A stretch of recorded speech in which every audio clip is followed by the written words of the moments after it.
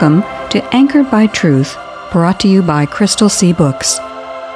In John 14:6, Jesus said, I am the way, the truth, and the life. Our goal is to encourage everyone to grow in the Christian faith by anchoring themselves to the secure truth found in the inspired, inerrant, and infallible Word of God.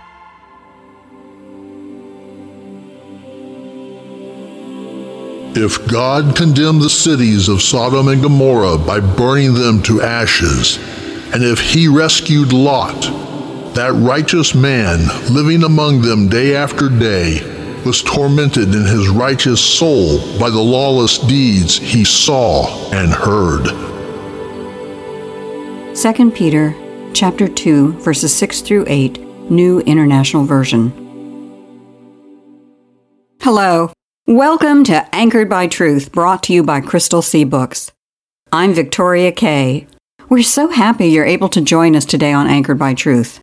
This is the 8th episode in a series we're calling The Seriousness of Sin. As the name of the series implies, we are in the midst of taking a detailed look at sin and the impact it has had on our world and the impact it has on our lives and futures. So far, we have talked about both the current and eternal consequences of sin and the reality and nature of hell. We began talking about how seriously God treats sin. We started the process by examining the enormous consequences of the first sin in the Garden of Eden and moved on to looking at the worldwide flood where God destroyed almost all life on earth because of sin. As he has been throughout the series, to help us continue to think through the hard truths that accompany sin's existence, we have RD Fierro. RD is an author and the founder of Crystal C. Books. RD, a lot of people in our day and age want to pretend that sin doesn't exist, or at least that God doesn't really care about our sin or judge us for it. But neither one of those ideas is true, are they? Those ideas are not only not true, they're dangerous. When people stop thinking that sin is really serious, well, they stop treating sin seriously. They become, in effect, like someone who goes on guard duty and then falls asleep. A sleeping guard poses a danger not only to the guard themselves, but to the entire camp. And the same thing is true of sin. If we don't think that sin is serious, we won't put up our guard against it. And that's not only dangerous in the here and now, but as I've mentioned, it puts people's immortal souls in peril as well. As we've seen in our last few episodes, we should know that sin is serious, if for no other reason, because we know and can see from the Bible how seriously God treats sin. Death entered creation, and man lost paradise because of one single sin. And then when God could only find one righteous man on the face of the earth, God removed all the rest of the people and the land animals and the birds and started all over with the animals and birds and the family that he had preserved on the ark. We know that the flood of Noah was caused by sin because in Genesis chapter 6, verses 5 through 8, we hear, quote, "The Lord saw how great the wickedness of the human race had become on the earth, and that every inclination of the thoughts of the human heart was only evil all the time. The Lord regretted that he had made human beings on the earth, and his heart was deeply troubled. So the Lord said, I will wipe from the face of the earth the human race I have created, and with them the animals, the birds, and the creatures that move along the ground, for I regret that I have made them. But Noah found favor in the eyes of the Lord." Unquote. And the flood of Noah is a graphic example of just how seriously the Lord treats sin. But the flood of Noah is by no means the only example of how seriously the Lord treats sin that we find in the Bible. And you said that today you want to move on to another one of the clearest examples of how seriously God treats sin, the destruction of Sodom and Gomorrah. In Sodom and Gomorrah, God once again found a huge group of people that just refused to give up their sin. So God stepped in and gave us an object lesson through their destruction. Right. And we find out that even later biblical writers beyond Moses who wrote Genesis that later biblical writers used Sodom and Gomorrah to warn their audiences of their day of the seriousness of sin. And the general story of Sodom and Gomorrah, it's so well known that I don't think we need to spend too much time on it. But there is one aspect of the story of Sodom and Gomorrah that I don't think is discussed very often, and that's what I want to focus on today. And what aspect is that? Well, I want to talk about the story of Lot. Lot was the patriarch Abraham's nephew, and in many ways, Lot was the central figure of the story of Sodom and Gomorrah. But I frankly think that Lot's story raises more questions than it answers. So I want to spend some time today on those questions. So to start with, let's note that Lot is mentioned several times in the book of Genesis between chapters 11 and 19. And one of the first things we find out about Lot is that Lot accompanied Abraham and Abraham's father Terah when they left Ur of the Chaldeans and began the journey to Canaan. Lot was with Abraham, if you will, from the beginning. And Lot traveled with Abraham for the next several years, decades probably, including Abraham's sojourn into Egypt when they went down there to escape a famine. And as they went along through their various journeys, both Abraham and Lot became very wealthy. Genesis chapter 13, verses 5 and 6 say, quote, "Now Lot, who was moving about with Abram, also had flocks and herds and tents. But the land could not support them while they stayed together, for their possessions were so great that they were not able to stay together," unquote. Right. So because the tension was growing between Abraham and Lot's servants, Abraham made a very sensible suggestion that they separate. And Abraham gave Lot the choice of whether Lot wanted to go east or west. Well, when Lot looked east, he looked at the Jordan River Valley, which was lush and green. But when he looked west, he saw nothing but hills and mountains and rather rugged country. So Lot decided, I'm going to go east down to the lush green valley rather than stay up in these rugged hills and mountains. Well, the next mention that we have of Lot in Scripture after his decision to go east, we find out that rather than continuing to tend his flocks and herds on the plain near the Jordan River, Lot has now decided to settle in the city of Sodom. Genesis chapter 14 tells us that a confederation of kings attacked Sodom and some other nearby cities, captured them, and carried off plunder and captives. Lot was one of the captives. Abraham heard about Lot's capture and mounted a successful rescue mission. So at that point, Lot has definitely settled in Sodom. And Sodom was undoubtedly already a very wicked place by that time. But for some reason, Lot had decided to settle there. Now, we know that Sodom was already wicked because of what we heard in our opening scripture. The Apostle Peter tells us that, quote, "That righteous man Lot, living among them day after day, was tormented in his righteous soul by the lawless deeds he saw and heard," end quote. And of course, we all know how it ended. In Genesis chapter 19, verses 23 through 26, we hear, quote, "By the time Lot reached Zoar, the sun had risen over the land. Then the Lord rained down burning sulfur on Sodom and Gomorrah from the Lord out of the heavens. Thus he overthrew those cities and the entire plain, destroying all those living in the cities, and also the vegetation in the land. But Lot's wife looked back, and she became a pillar of salt," unquote. And that's from the New International Version. Right. So the story of Sodom and Gomorrah is, as we have said, a graphic example of how seriously God treats sin. But as in Noah's case, God did not rain destruction down on Sodom and Gomorrah without first sending a warning. In the case of Sodom and Gomorrah, God sent 2 angels to warn Lot and tell Lot to get his family out of there. Now, sadly, most of Lot's family did not listen to the warning, and they were destroyed along with the rest of the population of the towns. Even Lot's wife, who initially heeded the warning, looked back, despite being warned not to do so, and she also lost her life. So in Sodom and Gomorrah, we have the same pattern continued that we saw in Eden and in the flood. God warns people against sinning, and then the people ignore the warning and commit the sin. Then God judges the sin and consequences ensue. Paradise is lost, the people are sent into exile, and if the sin continues to grow, the consequences get worse. But God always continues with his plan of redemption, and God is always able to rescue the righteous. Yes. And in the case of Lot, it's a bit amazing to me that he is still referred to in the scripture as being, quote, righteous. But he is. Lot in many ways is a very puzzling figure, but his life does provide us with some very clear lessons. What is puzzling about Lot? Well, under the inspiration of the Holy Spirit, the Apostle Peter refers to Lot as being righteous. Now, we know that doesn't mean Lot was sinless. When the scripture labels someone as being righteous, it certainly does not mean that they're perfect, that they're sinless. But it does mean that they have a genuine concern for the things of God and that they are aware of God's holiness and man's sinfulness. Jesus' half-brother James let us know that being righteous does not mean being sinless. In James chapter 5, verse 16, James says, quote, "Therefore confess your sins to each other and pray for each other so that you may be healed.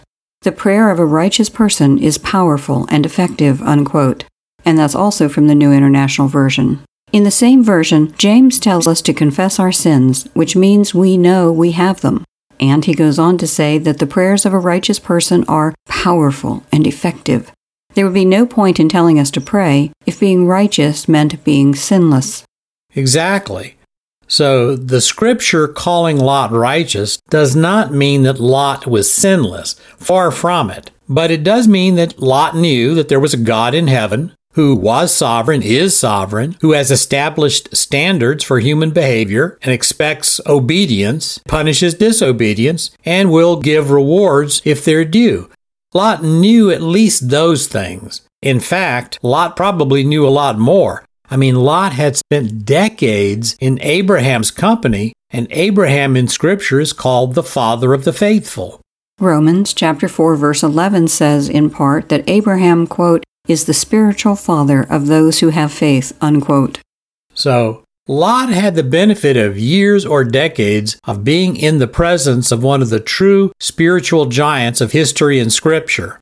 Lot knew, or should have known, more about faith in God than just about anybody of his world. But after Lot became wealthy, Lot began making a series of decisions that can only be labeled poor or even disastrous. For instance, let's just take a look at Lot's change in circumstances. In chapter 13 of Genesis, Lot has so much wealth that he has to separate his flocks and herds from Abraham's. Lot apparently has a sizable company of servants and animal tenders. Quite likely, Lot's wife has handmaidens and other domestic servants. Lot is wealthy in his own right before he moves into the vicinity of Sodom. When he first moves onto the plain, he was likely still living in tents while supervising his flocks and herds. But at some point, Lot decided to move into a house in Sodom.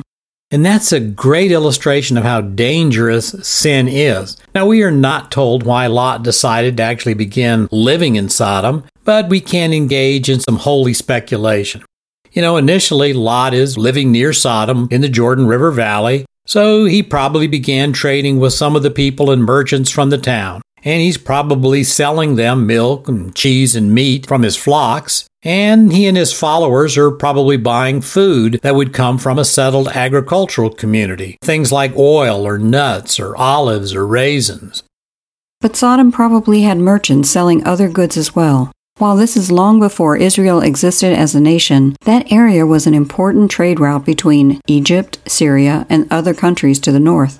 Sodom was a goodly-sized town for the day. They probably had people selling tools and utensils as well as luxuries, cloth, spices, wine. It would have been easy for Lot and his crew to start to believe that it was easier to make a living from trading than from the physical labor of managing sheep, goats, and cattle. And life in town was undoubtedly easier than life on the plain in the tent. Lot wouldn't be the first person to trade the farm for the city. I'm reminded of the famous song from World War I. How you going to keep them down on the farm after they've seen Paris? So at some point, Lot did trade life on the farm for a sad, wicked version of Paris. If Lot had still been living in tents, there's a pretty good chance he would have moved his household out of the way when he found out there was a confederation of kings that were intent on capturing the cities of the plain. But at any rate, by the time chapter 19 of Genesis arrives, Lot has been in Sodom for some time. and Lot is sitting in the gate of the city when the two angels approach Sodom. Now, sitting in the city gate, is a sign that Lot has become a town elder. When he first came to town, Lot was probably pretty wealthy, and his wealth helped him become an influential person in town. So much so that by now, several years later, he's sitting in the city gate with the other elders. But even though he is sitting with the other elders, he is not like the other elders.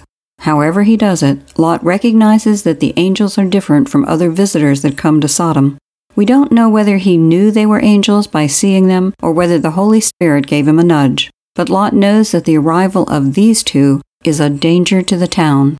He tries to get them out of sight and out of the way of the people in the town. In many biblical descriptions of the encounters with angels, the angels are described as appearing like young human men, likely attractive. And that appearance would have made the angels exceptionally attractive to a city that was given over to homosexuality, which we hear about in verses 4 and 5 of chapter 19. But Lot knew that exposing these visitors to the townspeople would really bring judgment down. Now, I can't be sure, but I think Lot was hoping to keep the angels away from the crowd, hoping that the next morning the angels would just leave town and things could go back to their normal level of wickedness. But Lot soon learned that wasn't going to happen, didn't he? And just as Abraham had discovered the previous day, Lot found out that God had already determined to bring destructive judgment onto Sodom and Gomorrah. Now remember that in chapter 18 of Genesis, Abraham had conducted a sort of extended negotiation with God. And Abraham had gotten God to agree that if God could find just 10 righteous people in town, God would spare the whole city. Now, my guess is that while Abraham is involved in his negotiation with God, Abraham is thinking to himself, well, let's figure out how many righteous people there are in Sodom. He would be thinking, I know that my nephew Lot is righteous. That's one. And then his wife is probably righteous. That'd be two. And then there are his children. And maybe some of his children have married and influenced their spouses to come to know God. So Abraham was probably counting up the number of people in his head, even as he was talking to God before God left Abraham's count. And Abraham was probably thinking, oh gosh, there surely must be at least 10 righteous people in the town, just those people associated with my nephew. And of course, God could agree to spare Sodom if he could find 10 righteous people, because God already knew that there weren't 10 righteous people in Sodom. In fact, as the story unfolded, it's likely the only righteous person in Sodom was Lot. And God rescued Lot as well as his 2 daughters. Lot's wife sealed her own fate when she turned back to look at Sodom after the angels warned her not to. And that may be an indication that one of the big reasons Lot had left the plain and moved into the city and stayed in the city was because of his family, because his family wanted it that way.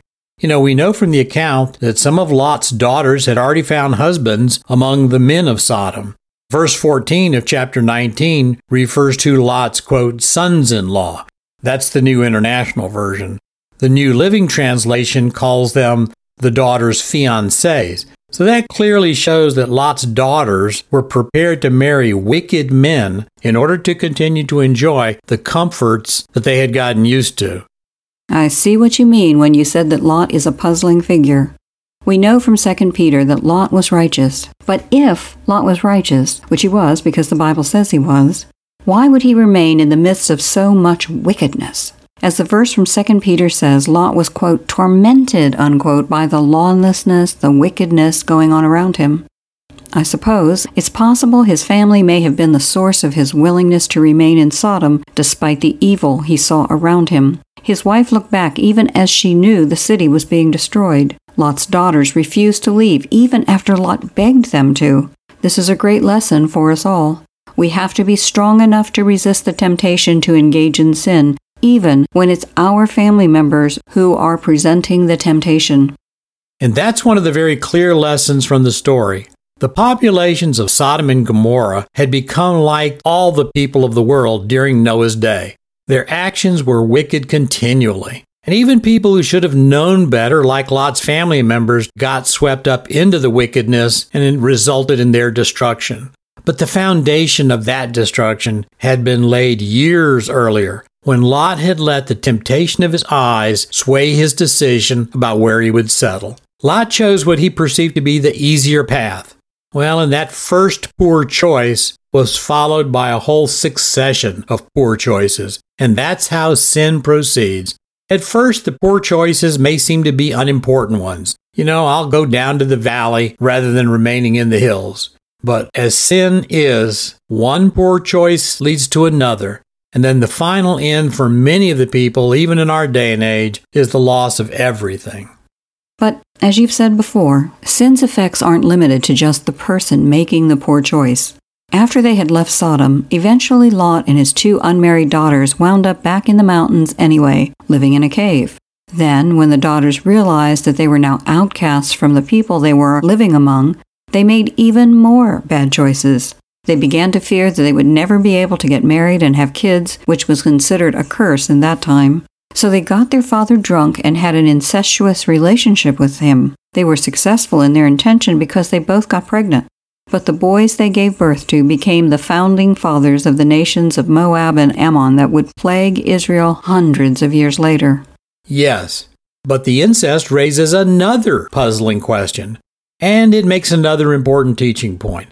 Lot knew his uncle Abraham was still in the general vicinity of Sodom and Gomorrah. The Bible tells us that Abraham was close enough to see the dense clouds of smoke rising from the cities after God had rained the fire and brimstone down. Abraham wasn't just close enough to see a distant cloud of smoke, he was close enough to see a dense cloud of black smoke rising. After the Lord destroyed Sodom and Gomorrah, Lot knew that he and his 2 daughters are now homeless. Well, why didn't Lot just ask the angels for permission to return to Abraham's camp rather than asking them to be allowed to go to another nearby town in the Jordan River plain? That's a good question. Thank you. I guess the immediate answer that comes to mind is that Lot was too embarrassed to return to his uncle's camp. Years earlier, Lot had parted from Abraham as a wealthy man with a good reputation. After Sodom's destruction, he is now homeless, penniless, and disgraced. He lost his wealth, most of his family, and his judgment is now seen to be questionable.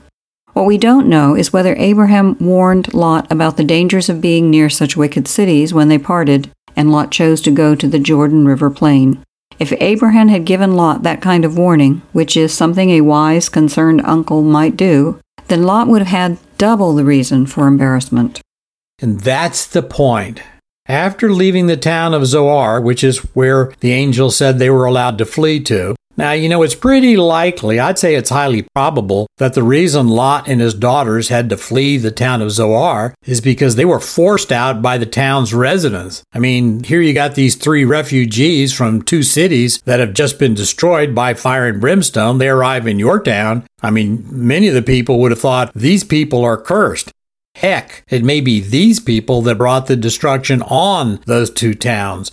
And after they did so, they go up to the mountains and they find a cave to provide some shelter for them. And Lot's daughters became desperate. They're tired, they're hungry, they're discouraged, and frankly, they're now facing about the grimmest future possible. And Lot's daughters are particularly desperate, thinking that there is no way they will ever be able to get married and have kids and leave a fulfilling life. And in that day and time, if a woman was not married and didn't have kids, she was considered to be cursed.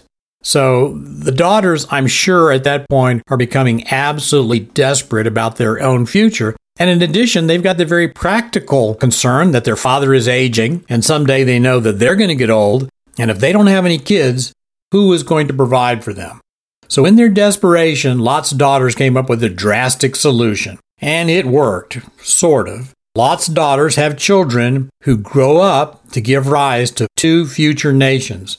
But both of those nations would become enemies of the future state of Israel, and those nations would contain their own share of wickedness. Now, it's impossible to know if Lot had chosen to return to Abraham, to his uncle's camp, whether his daughters might not have had a much better future among his own relatives. But it is at least reasonable to speculate that they probably would not have had to resort to incest if Lot had simply decided to return to Abraham's camp.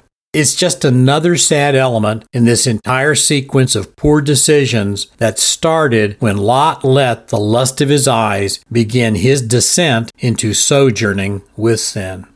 I like that phrase, sojourning with sin. Lot's tale, set within the broader setting of the destruction of Sodom and Gomorrah, is both cautionary and encouraging. It's encouraging because, as the Apostle Peter pointed out, God knows how to rescue His children even when they are found among those practicing gross sin. He knows His children, and He will keep us even when we make poor choices, a lot of them. That's encouraging. But Lot's tale is also a cautionary one. Sodom and Gomorrah were desperately wicked, but Lot could have remained safely outside of them. Said plainly, the more distance we put between ourselves and the sin, the better off we'll be. Lot had everything he needed to live a joyful, successful life, but he exchanged it for what he thought would be an easier life. Maybe his family was part of the temptation, but the decision to sojourn with sin was his own. This is a great lesson for Christians. God can protect us, but why should we put ourselves in positions where we need rescue? Lot barely escaped destruction, and his poor decision-making led his daughters to make desperate, driven decisions that would plague a future Israel. Our goal should be to emulate Abraham, not Lot. Abraham developed the maturity of his faith throughout his life in the mountains, and is listed in the Faith, quote, Hall of Heroes in Hebrews chapter 11. Lot drowned his faith in the pleasures of the world, and his entire family paid the price. Sin is too serious and dangerous for us to move in next to it.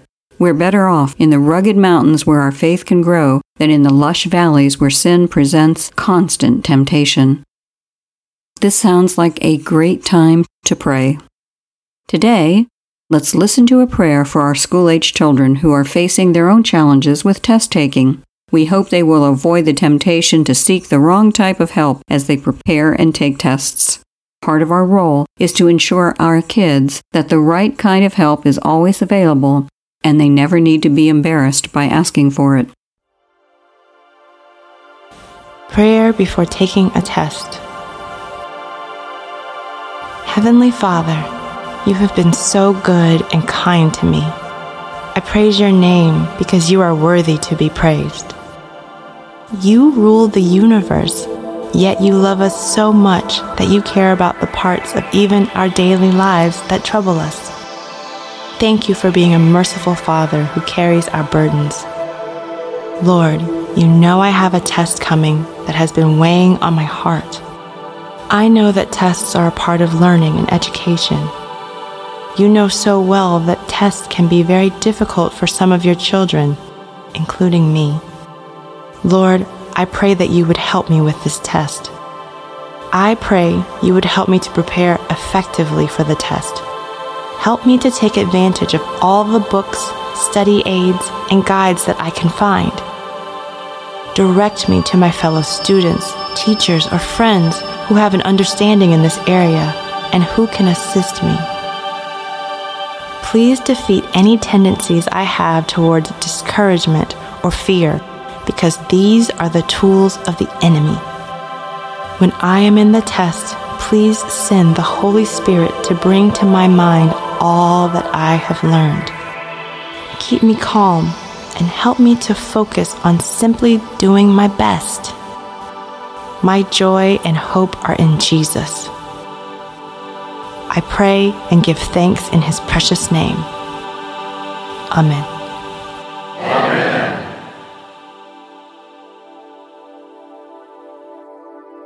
Is the Bible important in your life? Supporting Anchored by Truth with a contribution is an easy way to put your faith into action. The opportunity to help is available at crystalseabooks.com. How wonderful would it be for Jesus to commend us because we made His Word a priority in our lives and giving. We are grateful for your support and partnership. We hope you'll be with us next time, and we hope you'll take some time to encourage friends to tune in also, or to listen to the podcast version of this show. If you'd like to hear more, try out crystalseabooks.com, where we're not perfect, but our boss is. And for those of you who need that website one more time, That's crystalcbooks.com. Crystal, CrystalCSEA, and books, BOOKS.com. Thank you for your support.